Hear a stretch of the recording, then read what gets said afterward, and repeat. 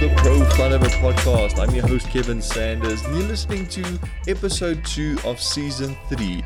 Today's guest, a Pro-Funhaver at heart, a guy with an amazing story, Leroux, Meyer.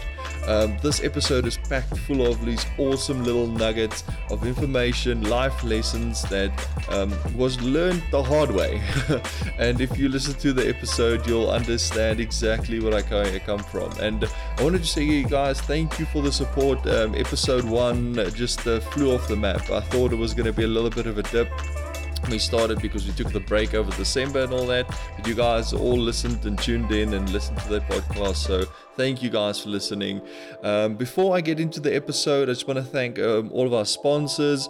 BeFit. BeFit is the people that keep me fit and trained. They're life-changing. They are coaches that are aimed for pro athletes that can help the everyday guy could turn around his life and actually join in this fitness journey. So if you want to get on a BeFit program, be it online or in person, if you're based in Pretoria or Gauteng, just check the links in the show notes. You can access and get to BeFit. Just tell them Kevin sent you, and you'll be on your way with your new fitness journey. Now to get into the episode, can't wait to share this one with you guys. It was really an awesome one that I got chills listening to Leroux' story. So without further ado, here's the podcast with Leroux Meyer. Okay, awesome, Leroux, welcome to episode 2 of the Pro-Funhaver podcast. Excellent. Thank you so much for having me, Kevin. It's an honor. No, dude. So I actually heard of you through a mutual friend of ours, O'Biscuit. He told me about you and your story, and I thought, cool, this is a guy that I want to talk to. I like he elaborated a little bit about you and whatever, but for the people that are listening, elevator pitch. Who is Leroux Meyer? I think Leroux Meyer has a bit of a backstory. My life has changed quite a bit in the last couple of years. I can give you 2 versions: the Leroux Meyer that used to be and the Leroux Meyer that is. So the Leroux Meyer that used to be is a athletic, sports enthusiast, rugby player, musician, kiteboarder, snowboarder, skateboarder, wakeboarder. Actually, any board type of sports. Adventure biker, motocross rider, hunter. Everything actually that has to do with adventure. I was not really doing anything competitively, but I was doing everything for the fun of it. And then I had an accident in 2020, November. So I was paralyzed by the accident from my chest down. Sure, yeah. So it did change a couple of things for me. It didn't change my interest though. I mean, you can't change that. I'm interested in motorbikes. I keep watching motocross. I keep watching adventure bike rides, outrides, the Dakar. I mean, all of those things are still priorities in my life. I'm chasing them still. I'm looking for ways. I'm constantly finding ways how I can incorporate adventure into my life. It's a bit more difficult nowadays because if I want to do something, I have to basically invent it. So I'm currently a paraplegic hunter. I'm a paraplegic cyclist. I'm a paraplegic motorbike rider. I am also, as my business, we have a construction company that we flip houses in. So it's a company based in Pretoria, and it's part of what I studied. I studied construction management for a couple of years. Okay. Till they decided I wasn't interested enough, so they kicked me to the curb. So then we decided let's give them a finger and just start a business. Exactly. And that was in 2014, which we started a company. We did a couple of years of construction, and then in 2018, me and my brother decided let's go and flip houses full time. We decided we need to be owners to be able to make anything. Exactly. Yeah. So that's when we started a flipping business, and we've been going for 4 years now with the flipping business alone, Big Pond Properties. And we we try innovate. We try new things all the time. We are trying the YouTube type of thing, documenting our life, that type of thing. Yeah. I think it's a bit more of an interesting story when you're in a wheelchair. Yeah. It changes things up a bit. It makes everything a little bit more difficult. Every site, accessibility, all of those things become like a bit of a challenge. Yeah. But I think the adventure side of me helped with that, because I can take on a challenge. I like a challenge. I won't say that I like this challenge as much. Yeah, I can imagine. But still, as long as I can continue. Mm-hmm. So in a nutshell, that is Leroux at the moment, and I think it's constantly evolving. Yeah, but I think that's the key part to it. But now to backtrack on your story, you mentioned the adventurous side of you and all that. Now, before everything happened in that, what do you think sparked that adventure side in you? Because like for everyone, there's like the ignition point where you kind of fall in love with action sports and motorsports and adventure and stuff like that. What was your spark in that? Like where did that all start? That is a really easy story. At the start, Biscuit, who you know, is a adventure junkie. He does everything possible for adventure-wise. Exactly, yeah. And he was my neighbor in Secunda. Yeah. So he was a big part of seeing everything, seeing motorbikes the whole time. We did a lot of adventure, BMXing, skateboarding, all of that. Then I also had another friend, Martin Brown, who had a go-kart. His grandfather built him a go-kart. Mm-hmm. And that was about at the age of 12 or so when I met him. Yeah. And I basically fell in love with this go-kart. So it was about a couple of months since I met him, and he got a four-wheeler. And when he got the four-wheeler, he sold me the go-kart. Nice. And it was a piece of scrap. Yeah. A project car. To put it nicely, yeah. There was literally four wheels. It was driven on one wheel and the brakes on another wheel and steering on the front wheel. Nice. So it was terrible, but I mean, it gave me freedom. I felt in Secunda we have green strokes, groenstroke. So it's pieces of grass in between the neighborhoods, and it's like fields. Yeah. And I felt I can explore there. It's my adventure. I get on the go-kart, going at a slow pace, but I mean, I can just explore. And I think that was the start of my love for adventure. And I imagined, even then, it was a 4x4 when I was in another country. Yeah. I could see it. Yes, exactly. And I did that. A couple of years later, we've done Mozambique, Botswana. We're still planning to do a lot, but I could imagine that back then even. Yeah, exactly. And to see it realized later is amazing. And I still have a lot of dreams for those type of things. No, I think that's a perfect thing. You elaborate perfect on both sides. Like, okay, obviously, like Biscuit is probably the root of all of us. Like the first thing I told him when I was on the bird bike and said, "Ugh, dude, I need to shave off some time on my laptop." He's like, "No, don't worry, I'll get you jumping and scrubbing before." Like, so he always initiating that. So I can already see that part. And the adventure side, I think that is most kids. I think when you get your first experience of that freedom is getting a bicycle. Like you're on the bike, like, oh, now I can. What? Now I don't have to walk anywhere, and then like having a motor to that just adds the complexity to it, and then you can just go from there. So you said it's like, so your friends initialized that sense of adventure in you, and then you just built upon that. Yeah, and we were always innovating. We would take a BMX, cut the fork off, put a longer fork and make it a chopper, or we would take off the front wheel completely. And then you would ride it on the back wheel around the block. Yeah, that's what you're aiming for. Yeah. Me and Biscuit, we did so many things. That initial go-kart, we made the motor run a bit faster. And then I told him, listen, this thing's gonna flip because the steering is really dodgy. So we welded a roll cage onto it. Yes. But we were too lazy to take off the seat. So the seat caught fire. And basically the whole car caught fire, and we were just doing weird, crazy things, but all in the sense of adventure. Exactly. We know we were pushing the boundaries of whatever. If it's on a bicycle, you want to go as fast as that bicycle can go. Yeah. If you're doing a jump, You want to like, jump as high as possible. Exactly. I mean, it was the same time when Jackass came out. I mean, they were pushing the boundaries. Yeah, and that's the type of things that we were watching.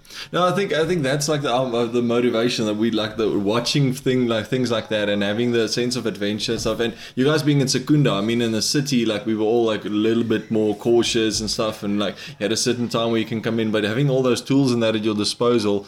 I mean, I remember me and my brother after watching a MotoGP race, and then we seeing them like changing tires and stuff. We stop his bike and we like do a whole pit stop thing. So I think that's a sense of the era that we grew up in, is like developing that sense of adventure, because back then like PlayStations and computers and cell phones weren't the thing. Like we had to go and play outside. Like we had the game called the outdoors. Yes, they were there. My brother had a PS2 with Tony Hawk's Underground, but it just didn't catch on. It didn't catch on. We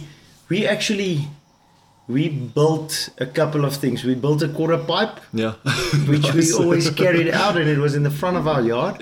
So all the kids of the neighborhood would come to the quarter pipe. Yes. We had a couple of rails which were standing in the garden, and then we carry them out. Then there's like 10 guys skateboarding. Awesome. And in our time, skateboarders were a bit dodgy.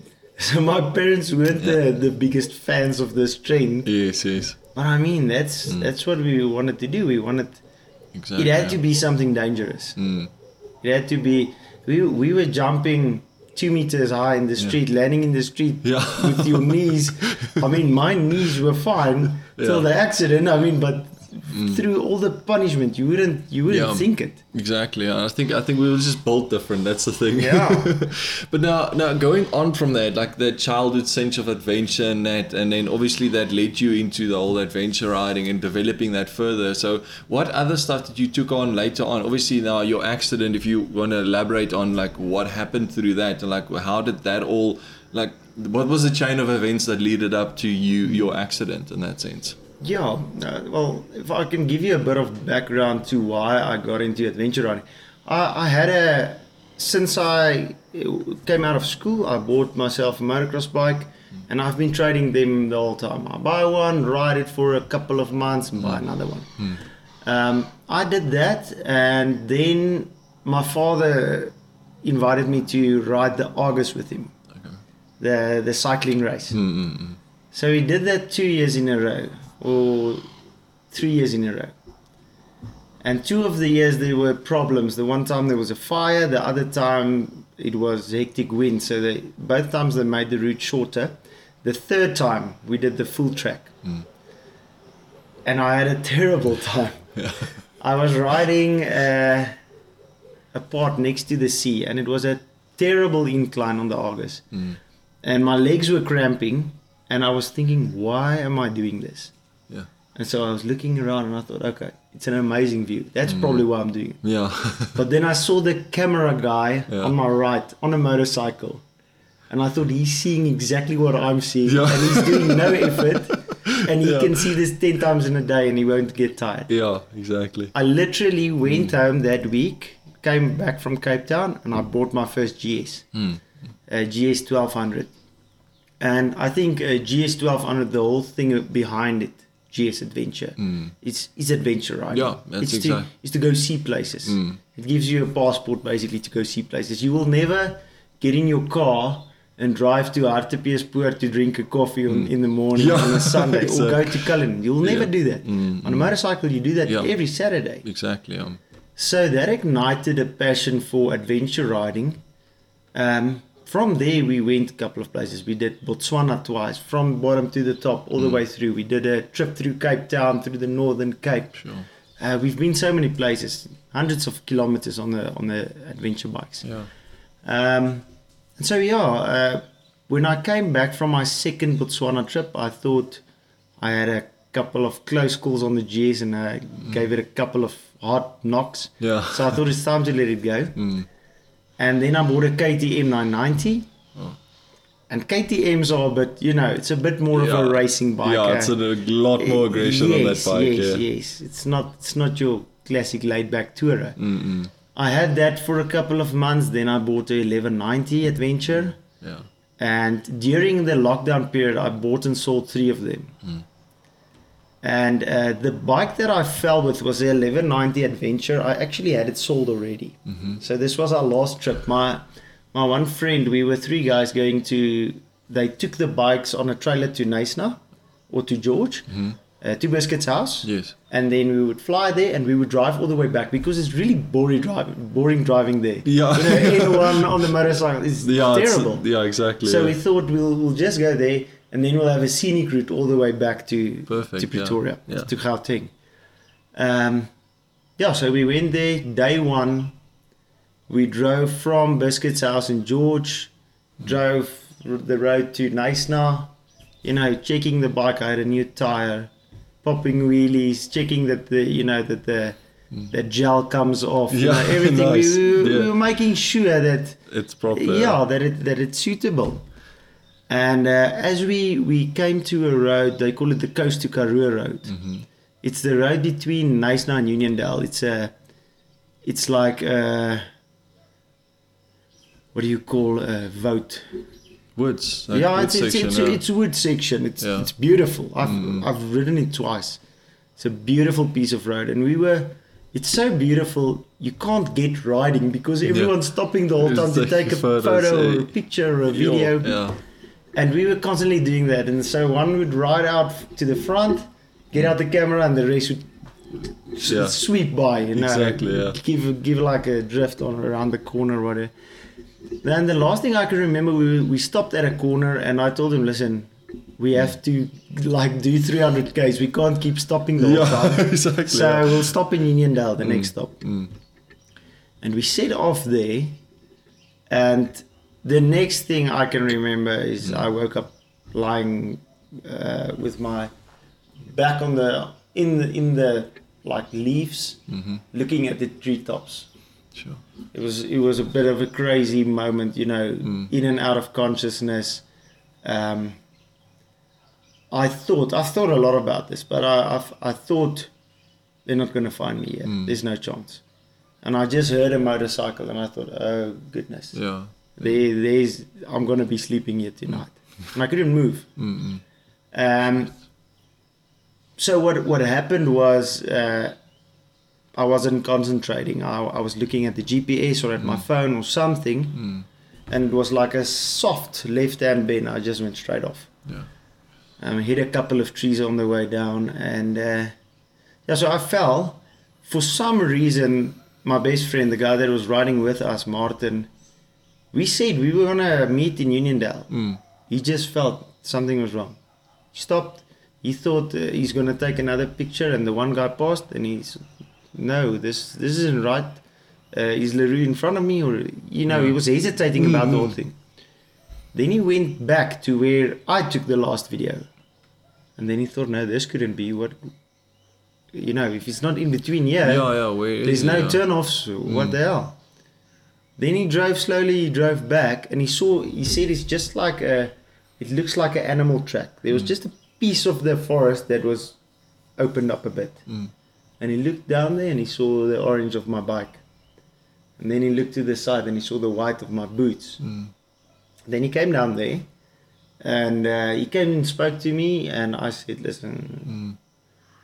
I told him I can feel my feet, but if I tell you, describe, how does it feel to feel your feet? Yeah, you know. You don't know. How does exactly. it feel? Yeah. So how does it? I thought, no, I can feel them. Yeah. But I couldn't. I was twisted up. Just my legs were like this on the side. Shit. So my whole back was battered. But he went then to get some signal, and there's a couple of strange things that happened that we can't really explain. When he went up, there was an old lady, like he said, like 90, in her 90s, driving in a car, and she said, "Are you guys okay? What?"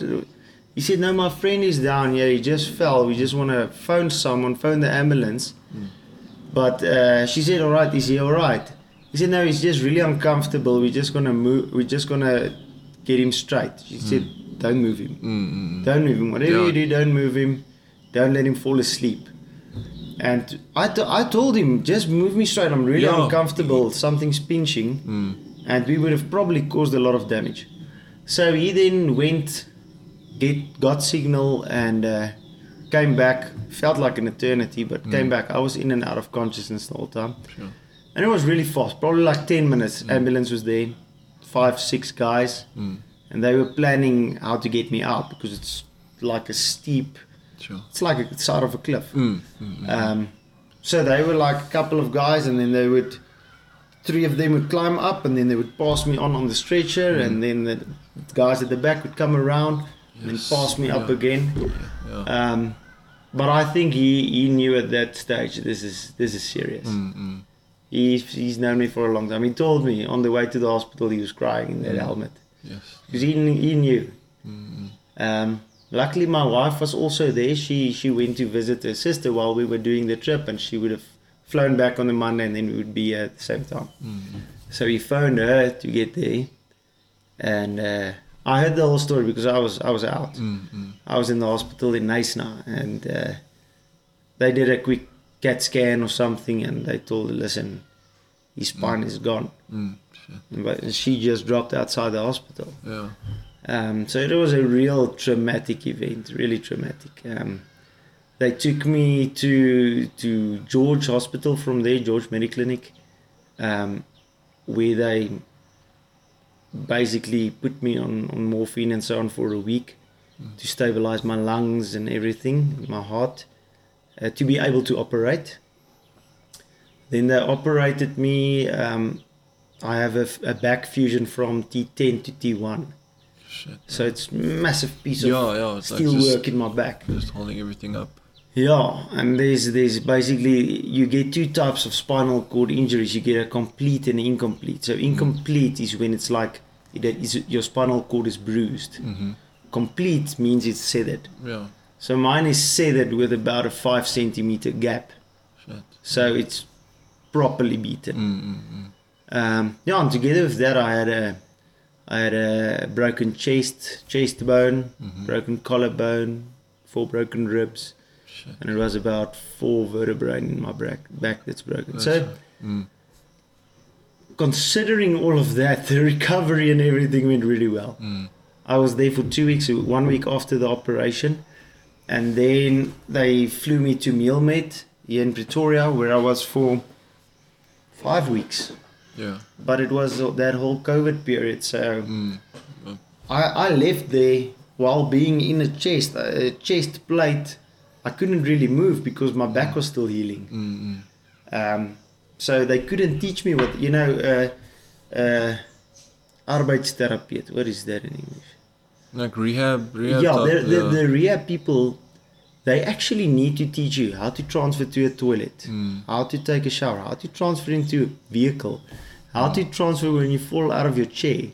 I couldn't do any of those because I was still in a chest guard because my back still needed to heal. So I got in a bit of a scuttle with the one doctor because he was keeping me there. I felt for no reason while it wasn't a good time to be in the hospital. My wife couldn't visit me. So it was really bad time. So I just said, I'm going home. I'm struggling here, I can struggle there. So I came home. We literally, the first week we bought another house. And 1 month after I came home, we started renovating the house for us because the previous house had a lot of stairs, bathroom wasn't suitable, all of those things. So then we started building this house that we are sitting in, and we did that for about 2 months. So it was thrown into the deep end and see if you come up. And I think it's worked in a good way. It was tough, but I think it was a good way of doing it. Yes, dude, I'm sitting here getting chills as you tell the story, and just to think of the stuff that you went through in that period. But it might sound bad, but like when it decided to go bad, it went good because like you at the moment you're here sitting across from me, and I mean like just from what I've seen already, like you've accomplished so much. I mean you've got a thriving business. You're still an adventure junkie. You're innovating as you come. like I always say, I keep on forgetting this guy's name because I want to refer to him as well. There's a guy that in Nitro Circus, he also wanted to do a backflip on a dirt bike, and then he also crashed and he got paralyzed, and then they helped him to have a cage around him, and he was the first paralyzed guy I've seen it, yeah. to do a backflip and everything. But I think it might sound horrible to say that, but we kind of need people like you in that position to innovate that space, because like, yes, you would have done exactly the same thing in your own sense and be able to innovate like that. But now, what if you like the golf cart wheelchair you showed me now? That is going to change so many people's lives, and you're going to do so much. Like, you had to go through that traumatic experience because it prepared you for like now life. No, I'm not saying life is going to be easy, but like normal stuff that will bug me is like, yeah, that's it's not the normal stuff that bugs anyone else is like, oh, but this is like easy for me. So I think in a way it's prepared you for greatness. And I always say people that have gone through like hectic stuff like that your future is so much. You've got something to provide to the world now. You've got now more to tell a story. You're inspired. Like, I mean, just hearing your story and seeing you, like, that inspires me to do more. So I'm grateful that guys like yourself have a platform and don't give up and don't sit in a room and like just be sorry for yourself the whole time and keep on living and making a construction company. I mean, like seeing like and also like your side of it. Like, how many venues and houses have you been to? Like my place. That's why I said to you when we said, okay, there's going to be load shedding. The upstairs. So my housemate's got the keys for the front door and everything, and he's not in Gauteng at the moment, so I couldn't ask him. So you had to go up the stairs, so the house is not friendly for that. If you go to a venue, I was thinking while I was at the Kalami 9 hour now, I was thinking okay, but how are people with a wheelchair going to get from this side of the pits to that side of the pits? Now, just because I'm just going to interview you or have you on the podcast, I'm like thinking, no, now you can go to a place and add that value where no one else is going to do that. You can go to a place when you build a property, you're like, okay, but remember this, remember that, and it's an interesting perspective to have. And it's bad that you had to go through that. It's but I think with that experience, like you've learned a lesson now, like that no one else had. No one else can. I can't go to a school. I can't go to a YouTube video and like someone can teach me that. So having to go through the tough times, yes, it was hard, but I think there's so much more in store that you can provide extra value in that sense. I think that's very true. There's a quote that my wife normally refers to. There's a person that said, you don't want the stroke, but you want the lesson from the stroke. Yeah. And I think, in a sense, it has taught us so much, and to enjoy life more and enjoy the plain things. But it has also taught me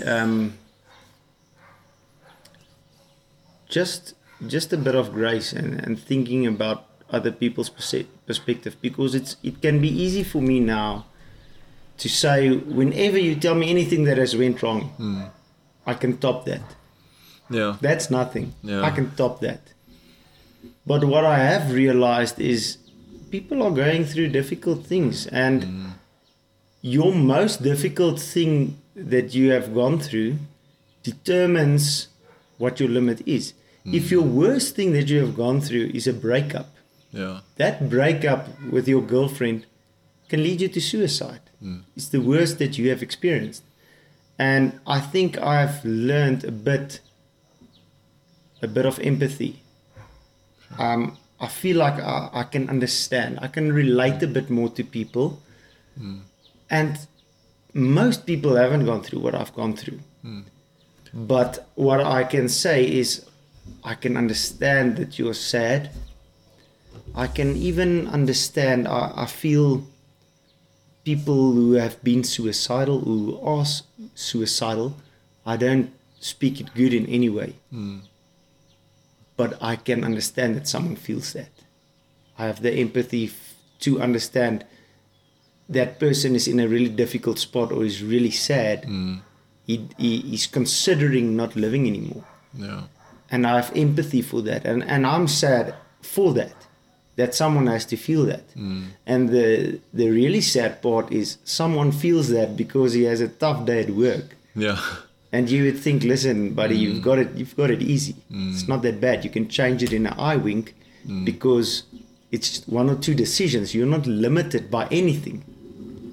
If you have a physical limitation, it's different. It's a bit different because there's no medical solution currently to my problem. I am a fixer. I want to get solutions, but currently there is no solution. They classify me as permanently disabled. That's a medical term. Sure. Permanently disabled. When they did the operation, they were not planning to open my back anytime again in my lifetime, because they don't know of any solutions. I don't believe in that. I currently believe in 3 solutions.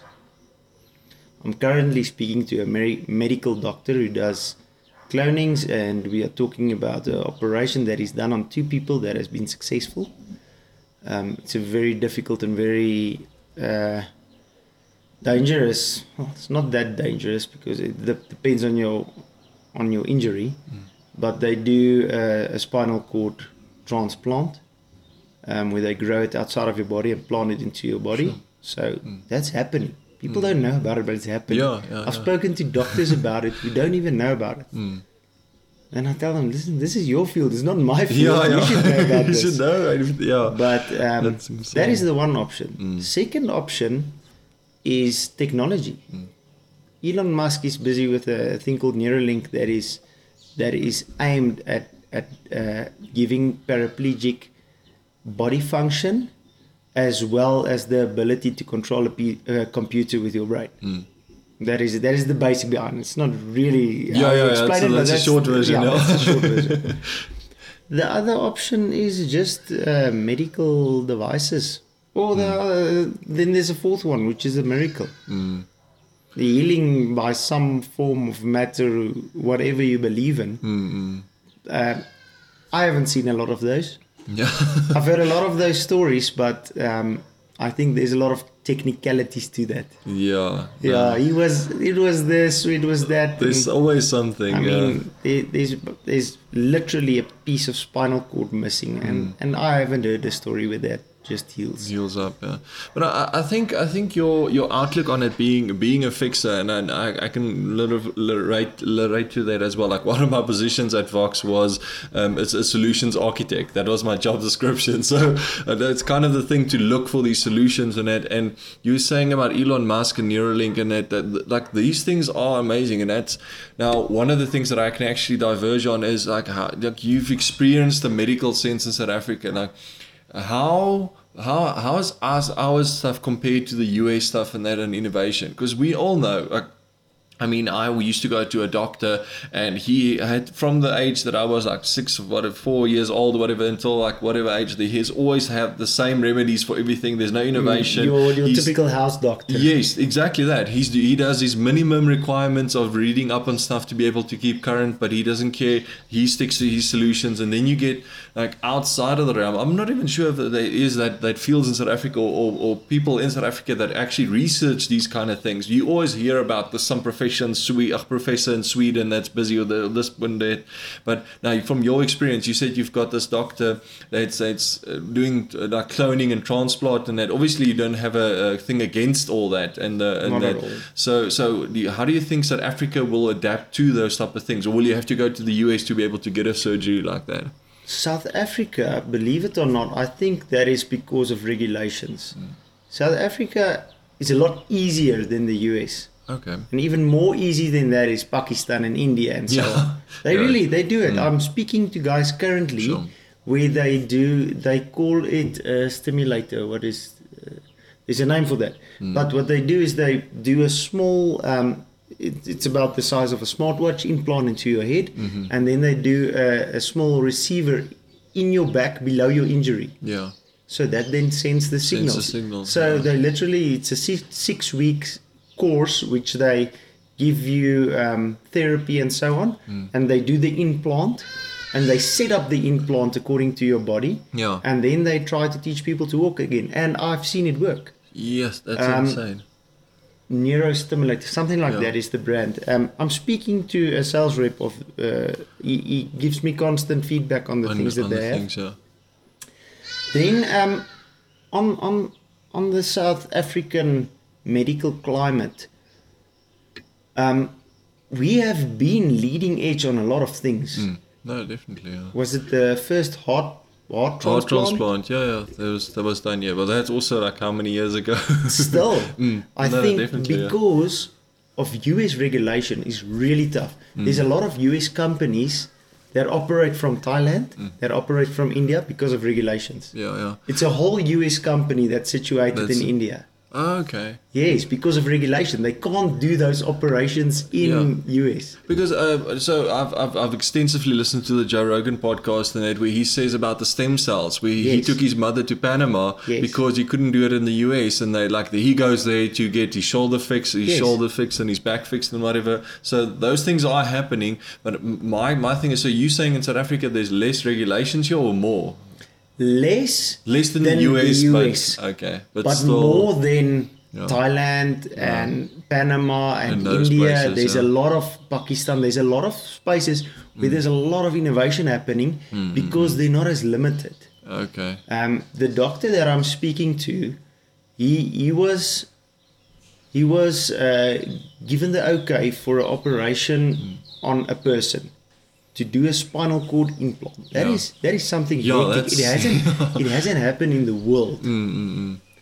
So they gave him the okay to do it. Then he was busy with a university in Cape Town. I won't mention any names. Yeah. And they had a monkey that they were doing tests on. And he told them, I have the okay to do this operation on a person. Yeah. We do have the monkey here. Yeah. I believe in this operation. Let's conduct the operation on the monkey. Everyone said, yes, let's do it. Yeah.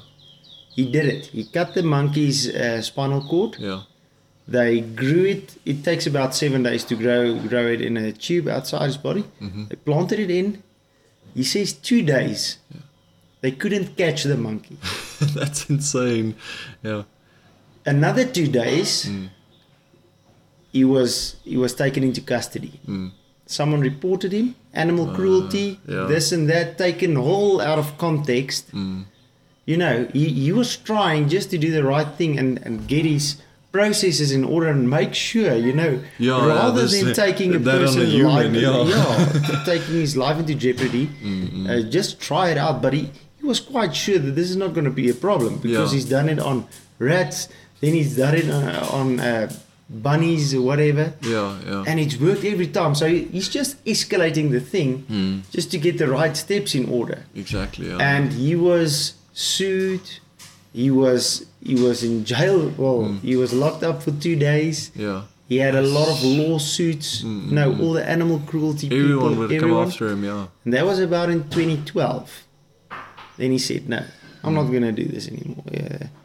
They're giving me too much slack. The risk versus reward is not good enough." But then in 2018 or 2019, he decided, he told me he got like a spark. And he just realized how this is going to work. Yeah. And he had a plan. And he's done 2 operations since. I'm still speaking to him. An amazing guy. I heard about him through stem cells. Yes. I thought when I came out of hospital, I'm not going to be one of those guys that when someone tells you something that says, I've heard about it, it's not going to work. I told myself I'm not going to do that. Yeah, keep an open mind to all that. So my father told me, he found this thing on the internet about stem cells. There's a chance it might work. I said, you know what, I'm going to phone him. I phoned that guy. I told him, I've heard, or my research shows that complete injuries, stem cells don't have an effect on a complete injury, because if you have an injured spinal cord, stem cells can help fix it. Yeah, can but replace. If it's severed, then it can't regrow. Can't fix it. So then I told that guy this about the stem cells. He's told me, you know what, he's not going to lie to me, it's not going to work. But there's this guy that I must speak to. He's busy with this other operations. Yes. It's a bit low-key because he's getting a lot of slack for it when he's just trying to do some good. Yeah. Then I phoned another guy because another person told me she has this contact. It's a friend of hers that does stem cells with it. I phoned him. He said, no, I can't help you, but you must speak to this guy. This guy, yeah. Everyone referring to back to this doctor. So that's like literally in 1 week, 2 guys refer me to this guy, and I told him, just give me the number. Yeah. I phoned him. This guy it's a boer from the Vrystaat, from Bloemfontein. Nice. Yeah. He's a vet. I phoned him. He picked up the phone. He says, yes, I'm here in Silver Lakes. Do you want to meet up? Yes. I said, yes. My wife is a biokineticist. She has a lot of questions for you about this thing. He says, yes, let's go get a coffee. Yeah. The same day. Insane. We had like a 2-hour meeting with him. My wife told me, if you have the opportunity, do it. So you and saying she has the medical background to know. She asked him in-depth questions. I was sitting there not knowing what they're speaking about, like it's another language. But she had a lot of in-depth questions about how do you do this, why does this work, what is the reasons for it, and he gave solid answers. That's insane to think. Calmly, and we like interrogating him while he's trying to do some good. That's again. These guys get demotivated and they say, no, there's no solution. But he's pushing and pushing and pushing. He has 3 labs. He's like devoted his life's money towards this. So he also wants this to pay off and to work. To be something. Exactly. But I have a lot of hope. I constantly speak to him. That's the other thing. I think I can learn a lot of people, but I can maybe help solve this thing because I'm determined. Because if you get an operation, your limbs don't just start working. The signal can send, but now I've been sitting for a year. Have you sat from here to Cape Town? If you get out of the car, you're like... Yeah, exactly. You can't even straighten your legs just from sitting 12 hours. I've been sitting for a year. Yeah. Most people, the 2 guys who he's operated, the one was sitting for 12 years, the other one was sitting for 6. So they can get activation. The signal is now sending, but now the tendons and the muscles are so weakened, it needs a tremendous amount of work. So he says, to get this to work, it's going to be dependent on you. And I said, let's go. I'm ready. Let's do this. I'm training every day, but every day is now the upper body for me. You're skipping like leg day everyone every else. day. Nothing's changed. So, but again to my point. I mean, I'm saying this is so. Because we need people like you that don't accept an answer. Like, I mean, now if you, I get frustrated with my family and because I tell them, I'm going to do X, Y, and Z, and then there's always doubt and no, you can't do this because they were trained. We are normal people. Normal people do normal things. We don't do extraordinary. That's your life. Your life is this. So don't expect anything more. But then we need those people that go into a thing of like, I can do this. Like I can't even. I told my girlfriend now we should have the attitude around us of optimism, because so many people, I'm just a realist. I'm like, no, you're a pessimist. You're actually limiting yourself by just your words. And my mom used to, I annoy her with this because she used to give us the Bible verse of saying, what you say, like whatever you speak. And I said to her, now I'm reminding you of that. What you taught me that as a kid, like what I'm going to speak, and I'm like Conor McGregor said it, like the people that are tough, are brave enough to speak what they want, and then put in the work to pursue it, they will get those things. And I'm just saying, like, I can't limit myself. At the moment, it's going to be either an amazing journey or I'm going to get something amazing and change some people. Like for you physically going to change people's lives. If it works out, you be the person that stands up and be the example for so many other people in that sense. I mean, that you need people like yourself in those fields to be able to like, okay, let's do this. No, I'm not going to take no for an answer. I'm going to find an answer, even if it's I'm 80 years old and then I only find the answer. You will be the person hopefully that changes. Hopefully by then you're running around people in circles already. I think that what inspires me is the rate of innovation. The rate of innovation is doubling. If you think what happened between 1990 and 2000, yes, the amount of new things that happened, then you think of the amount of things that happened in the next 10 years and then the next 10 years. Yeah. They say the amount of content that was created, just a stupid example, like in the 90s, is the same amount of content that gets created daily. Yeah. In one day.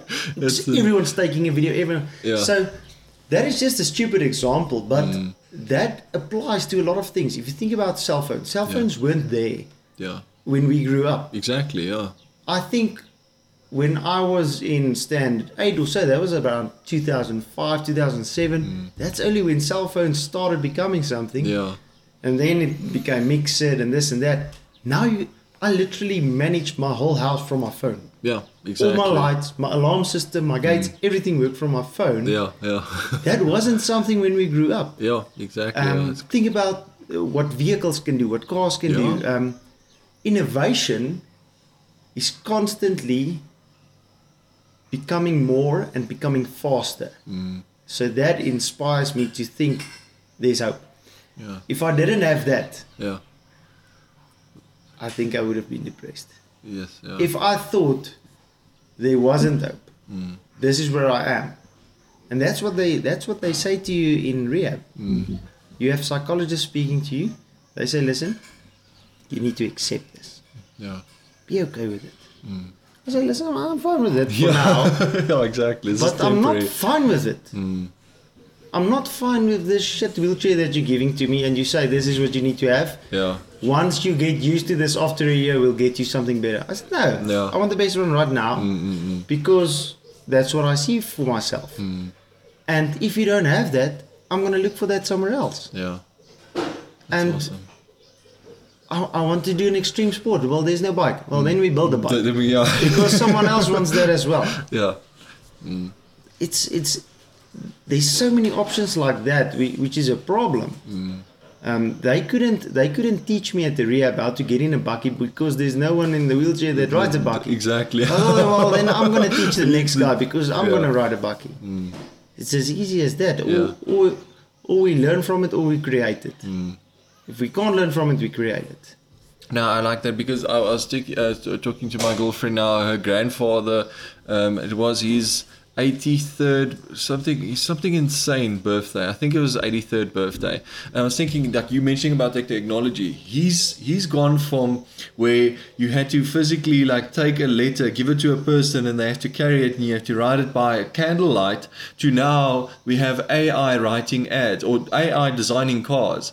Like the leaps of just that little bit that he's been on this planet is insane. And just think of, like we're saying now also as well, the time of we've been here. Like if you told me as a 16-year-old, hey, there's going to be a voice talking you from your phone. You're going to ask your phone this or that and anything, and there's going to be a voice that replies to you and give you an answer, or and the answer that makes sense. Yeah, not just a rambling whatever. And if you've seen what's that Boston Dynamics robots and those things, like it has physical balance. It has like emotions and gravity, facial expressions and all that. And so it makes sense to think that we can't predict the future anymore because of that innovation that quickly. We have guys that are crazy like Elon Musk that go and is like, hey, cool, I don't want to just send a rocket to space. I'm going to land it and reuse that rocket to come back. Yes, so, and they said it couldn't be done. It couldn't be done, yeah. And he's not different from anyone. He was born here in Pretoria West. He was in Boys High.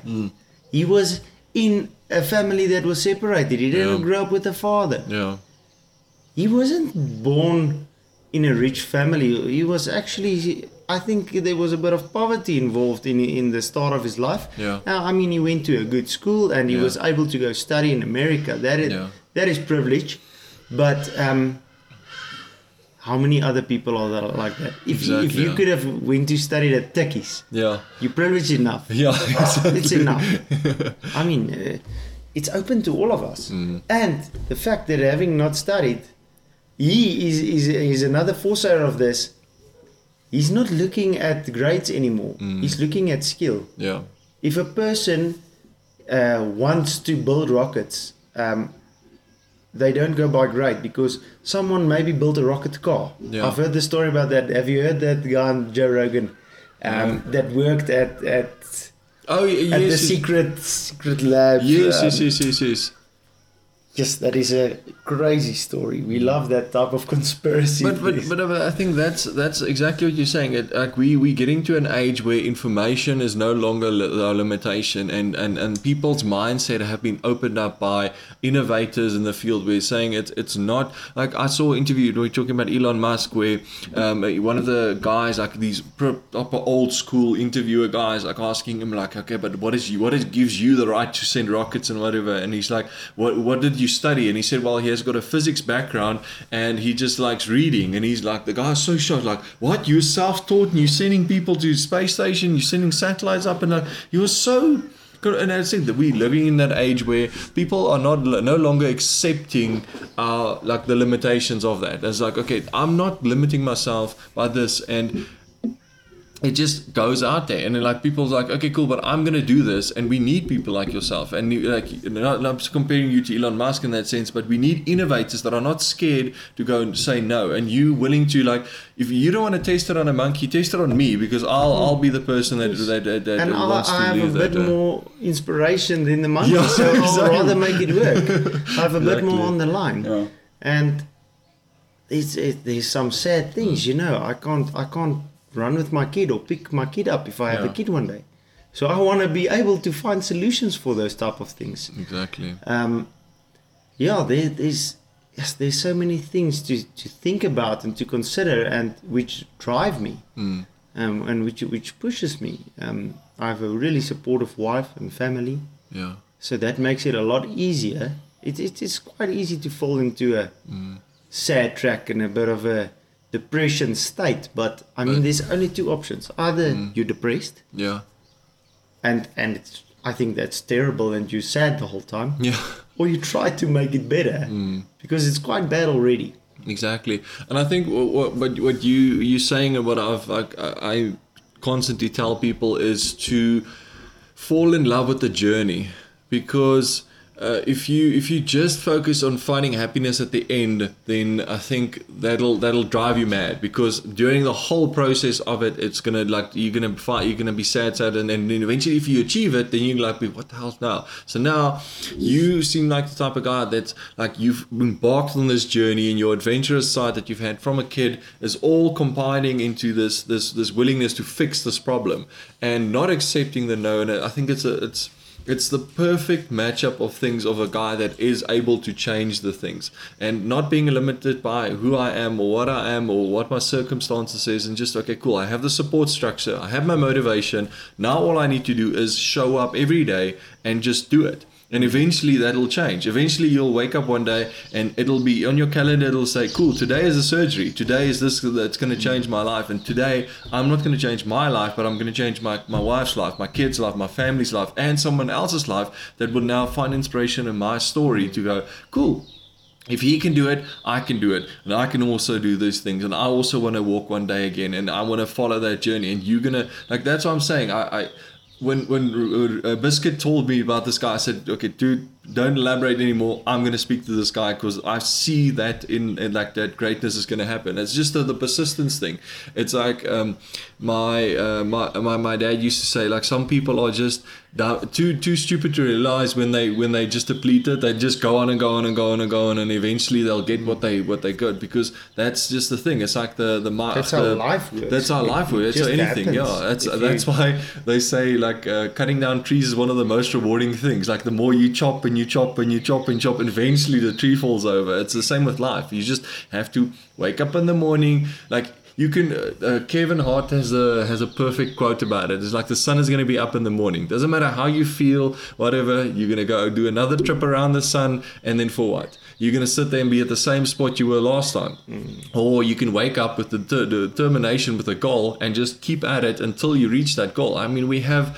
If you think, I'm always thinking about it, like guys like Joe Rogan, he's 55 now, look where he's at, and I'm 32, and I'm like, if I still have 20 years to get where he is. Like, he only got there in the last 12 or so. Exactly, and it's just persistence. He has been doing Fear Factor, TV shows, his whole life.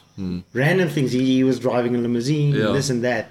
So we're now at the end of his, well, it's not the end of his book, but it's the it's the part where he wins. Yeah. This is not the success everyone sees. But people now say, shit, my podcast isn't getting 10,000 views. He gets 1 billion views. Yeah.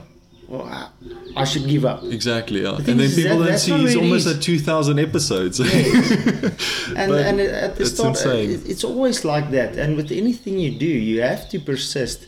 And it's not fun. Yeah. But I think a big problem that you have, and it was like what you mentioned earlier, I think a big problem is if you get caught in a rut and you think you're chasing this victory or you're chasing this end goal, and you're sad in between and you're not enjoying life and you're pissed off or you're irritated in this thing. If you irritated 3 to 5 days in a row, you become an irritated person. Then it's not a stage of your life anymore. Yeah. Then it's who you are. Exactly, yeah. So if you have enough bad days or enough this or enough that, where you don't shake yourself out of it, that's who you become. And when I was in hospital, I had long thoughts about these things, where I thought, I'm a bit of an asshole sometimes, or I'm not a nice guy.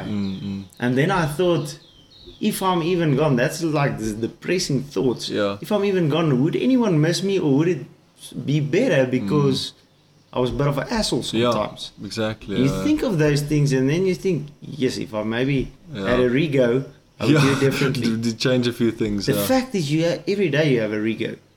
You can think, is there a better way for me to react? Is there a better way for me to communicate? Is there a better way for me to be an example?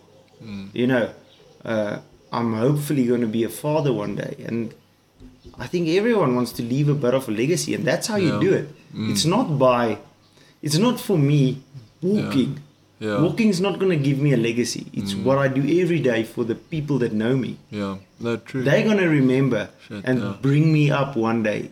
That guy did this. My grandfather did this. He told me this every day.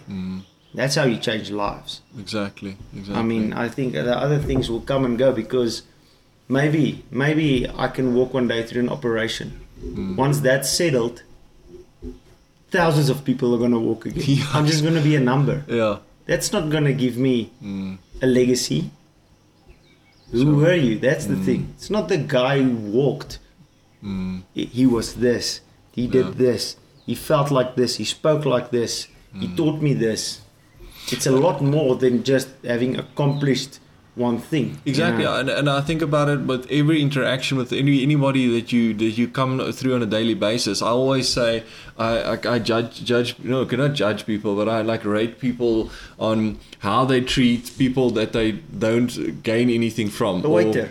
A waiter, or the lady that's behind the counter at the petrol garage, or like just normal people. I mean, like how you treat those people shows the type of person that you are on a daily basis. Like that you're not gaining. That person is not a person of status or anything in this world. He doesn't owe you anything. So, but how you treat that person is like the person that you are, and how you go about it. But I think what you said hit home hard now, because I think, yes, there is a sense of legacy of what you do and what you accomplish, but I think what you leave in the people that surround you, that's the legacy that you gain, because that echoes more than anything else. I mean, if I had these same thoughts of like, okay, this is now a few years ago, and I was super depressed, and I had the same thought of, if I died now, who would even come to my funeral? Like who would show up, and like just not for the free food or whatever but like who's gonna show up and actually feel, fuck, we missed this person. There's now something missing. And I think that's the goal of not leaving people like with something missing, but being a crucial part in that, and like, yes, okay, you know what, that guy did this, and that guy inspired me about this. Because I mean, there's a few people that are going to listen to this podcast, and then your story that you've been through, and just the person that you are, like, that's now going to inspire other people, and that's now part of that thing of just that one interaction now having that butterfly effect. You don't know what that tomorrow you go and speak to the car guard, someone sees you treating him like trash, and then like that interaction ripples effects to something later on. But that's a really funny thing. Sorry for interrupting you, but while we're speaking about it, I've learned I have to be kind to these people because I need them. Now look at someone when they come to a car guard. If they drive away, you'll see it's just like not trying to look because they don't want to pay him. Yeah. If their car was bumped while they was away, they're gonna be super nice because they need information. Oh, say their battery is flat or their petrol runs out. Yeah. They're gonna be super nice because they need a favor. Exactly. Yeah. I'm constantly in need of favors because then my wheelchair's on the back of the buggy. So I need someone. I can't get around to get the wheelchair. So I'm friends with all of them. I have their numbers on my phone because I need to phone them. Listen, I'm coming to the gym. Just help me offload the wheelchair, please. And I tip them because I really do appreciate them. And I think being nice alone is cheap. Put your money where your mouth is. Show me you appreciate me because they're doing something for you. Waiters, car guards, attendants at a petrol station. Exactly. Those people are so valuable. And, a stupid example is someone at a toll gate. Imagine that job. Having that job.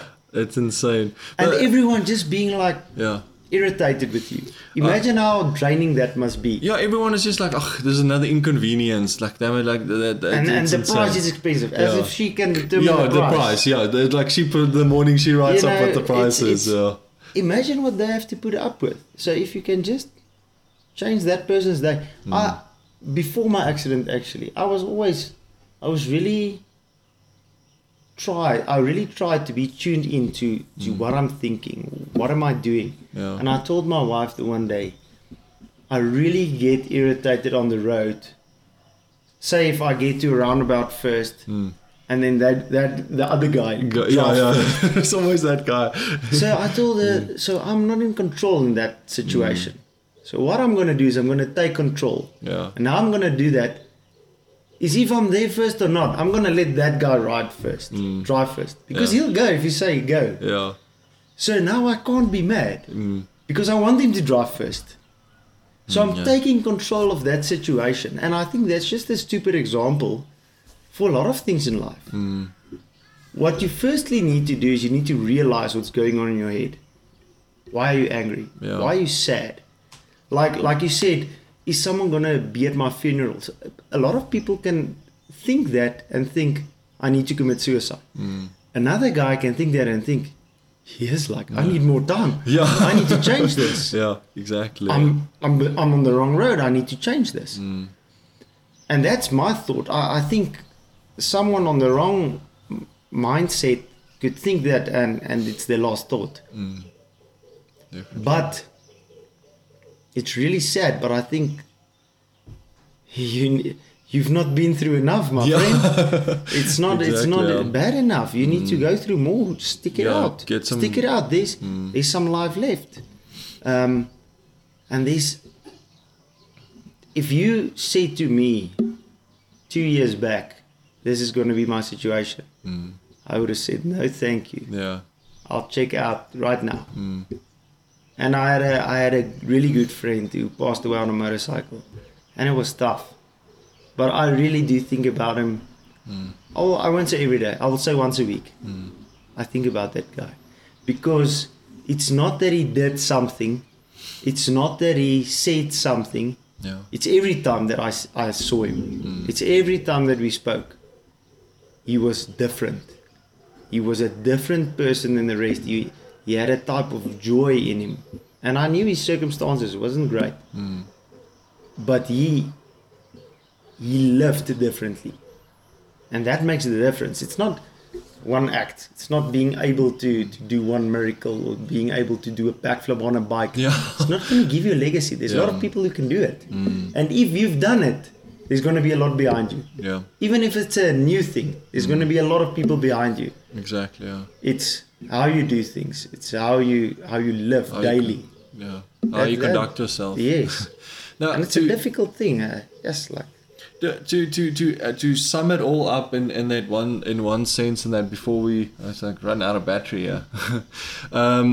So if you had to give your rules to live by, if someone at the end now is listening to it and you would say, okay, cool, you know what, I've been through all this, here's my X amount of rules to live by, what would those be? It's a really difficult one. I've watched a couple of speeches of Matthew McConaughey, and he's really good. Yeah. He has really good speeches. But I find inspiration from a lot of things. I try to innovate. I try to be valuable. I try to find where I can be valuable. Mm-hmm. I try to listen. Our family, the Meyers, have a tendency of not listening and interrupting and being loud and being, we're excitable and we're in it and we're motivated and everything, but we struggle to listen. So I'm trying to be conscious of who I am and what I'm doing. So I think a lot of people need a bit of waking up, a bit of shaking, get living. Yeah. I'm a bit on the opposite. I'm trying just to tone down and think, what are you doing? Why are you doing this? How can you do it better? How can you make a better difference? I'm loud and fast and all of big enough, all of those things. I'm enough of that outrageous side. For me, it's toning everything down and thinking a bit of the impact that I have, the influence I have. I'm sure this wheelchair has done the opposite. Like, for some people, it will take you off your platform. It has given me a platform. I think maybe people rather listen to me knowing what I've been through. Yeah. And I think I'm still learning every day, and I'll keep pushing. And that is like a hashtag that I keep saying, keep pushing, because I have like this Apple Watch and you can change the steps into pushes. They have like a wheelchair setting. Yes. So like it's just like become a thing. Keep pushing. Keep pushing. And it's a basic thing, but for me, I have to keep pushing. So I think that will be my motto if I have to end it up. Just keep pushing. Title of your book one day. Keep pushing. Yeah. That's insane. No, but dude, thank you for taking the time. And also, you have a busy schedule, and you have your company that we haven't even started to elaborate on. We'll definitely have to redo We'll do another one with my brother. Yes, Then we can have both of you on the focus just on the property side. But dude, like I said, I had chills through this podcast, and it hasn't happened. Like, a lot of people have interesting stories, but your story definitely has some. Well, I almost said legs to it, but it's got substance to it, if it's a better way to say it. Thank you. And I really think you on the right track, doing the innovation. Like, it's crazy. Like, I always tell the people that I interact with, I have a certain draw to certain people, and for some reason you that type of person, and I think you have it on that effect on a lot of people, and you at this point in time have the right attitude to affect those people in a positive scenario. I mean, if anyone listens to this and listen to what you've gone through, and how you keep pushing every day, and just if there isn't a way, just innovate the way and make it part of your journey to find a solution. Create it. If it's not there, then why not you be that person to create it? And it's insane. That's in every sense. It's in every sense of the word. It's not just physical or business wise or whatever. If you want your spouse to be a happy wife, start being a happy husband. Be that guy. I think that's applicable to a lot of avenues to life. Exactly. You can apply it anywhere. Like, exactly. I was just thinking now. Like, if you want to be a better friend, then be that better friend. Like, I will always say to people, be the change you want to see in the world. And I'm like that. If you live by that, then if you want to see like your wife being treated better, be that guy that that is there. And if you want to inspire people, then be that guy that inspires people. So, but yeah, thanks again for your time. I really appreciate it. And we definitely have to have another podcast with your brother, and then we'll focus more on the social media, on the YouTube. I'll have it all linked in the bottom so people can go and check it out. But then we'll do another episode on specifically focused on that. But yeah, again, thanks for your time, and I appreciate it. Thank you, Kevin. I appreciate it. It's been an honor to be on your show. No problem. Like I said, guys, what an awesome podcast. What an awesome human. I had the best time with Leroux. He's such an awesome human, and I really believe he's one of those guys that are going to innovate the space, and he's going to be the person that changes so many people's lives in the future. But thank you guys for listening to all the way to the end. You guys really make it worth the podcast. When I see those numbers at the end, when people are listening to the things and listening to the podcast, it's really awesome. So thank you guys for listening. If you want to subscribe and see all the new guests that's coming on, go to our Instagram page. It's just the Pro-Funhaver podcast. We're still on the Disruptive Intent Facebook page. If you want to go check us there, go hit us up there. I'll keep on posting if there's any new guests, it'll be on there. And if you like the podcast, subscribe to the podcast, follow the podcast, rate the podcast, and that's all I have. Thank you guys for listening, and I'll see you guys in the next one.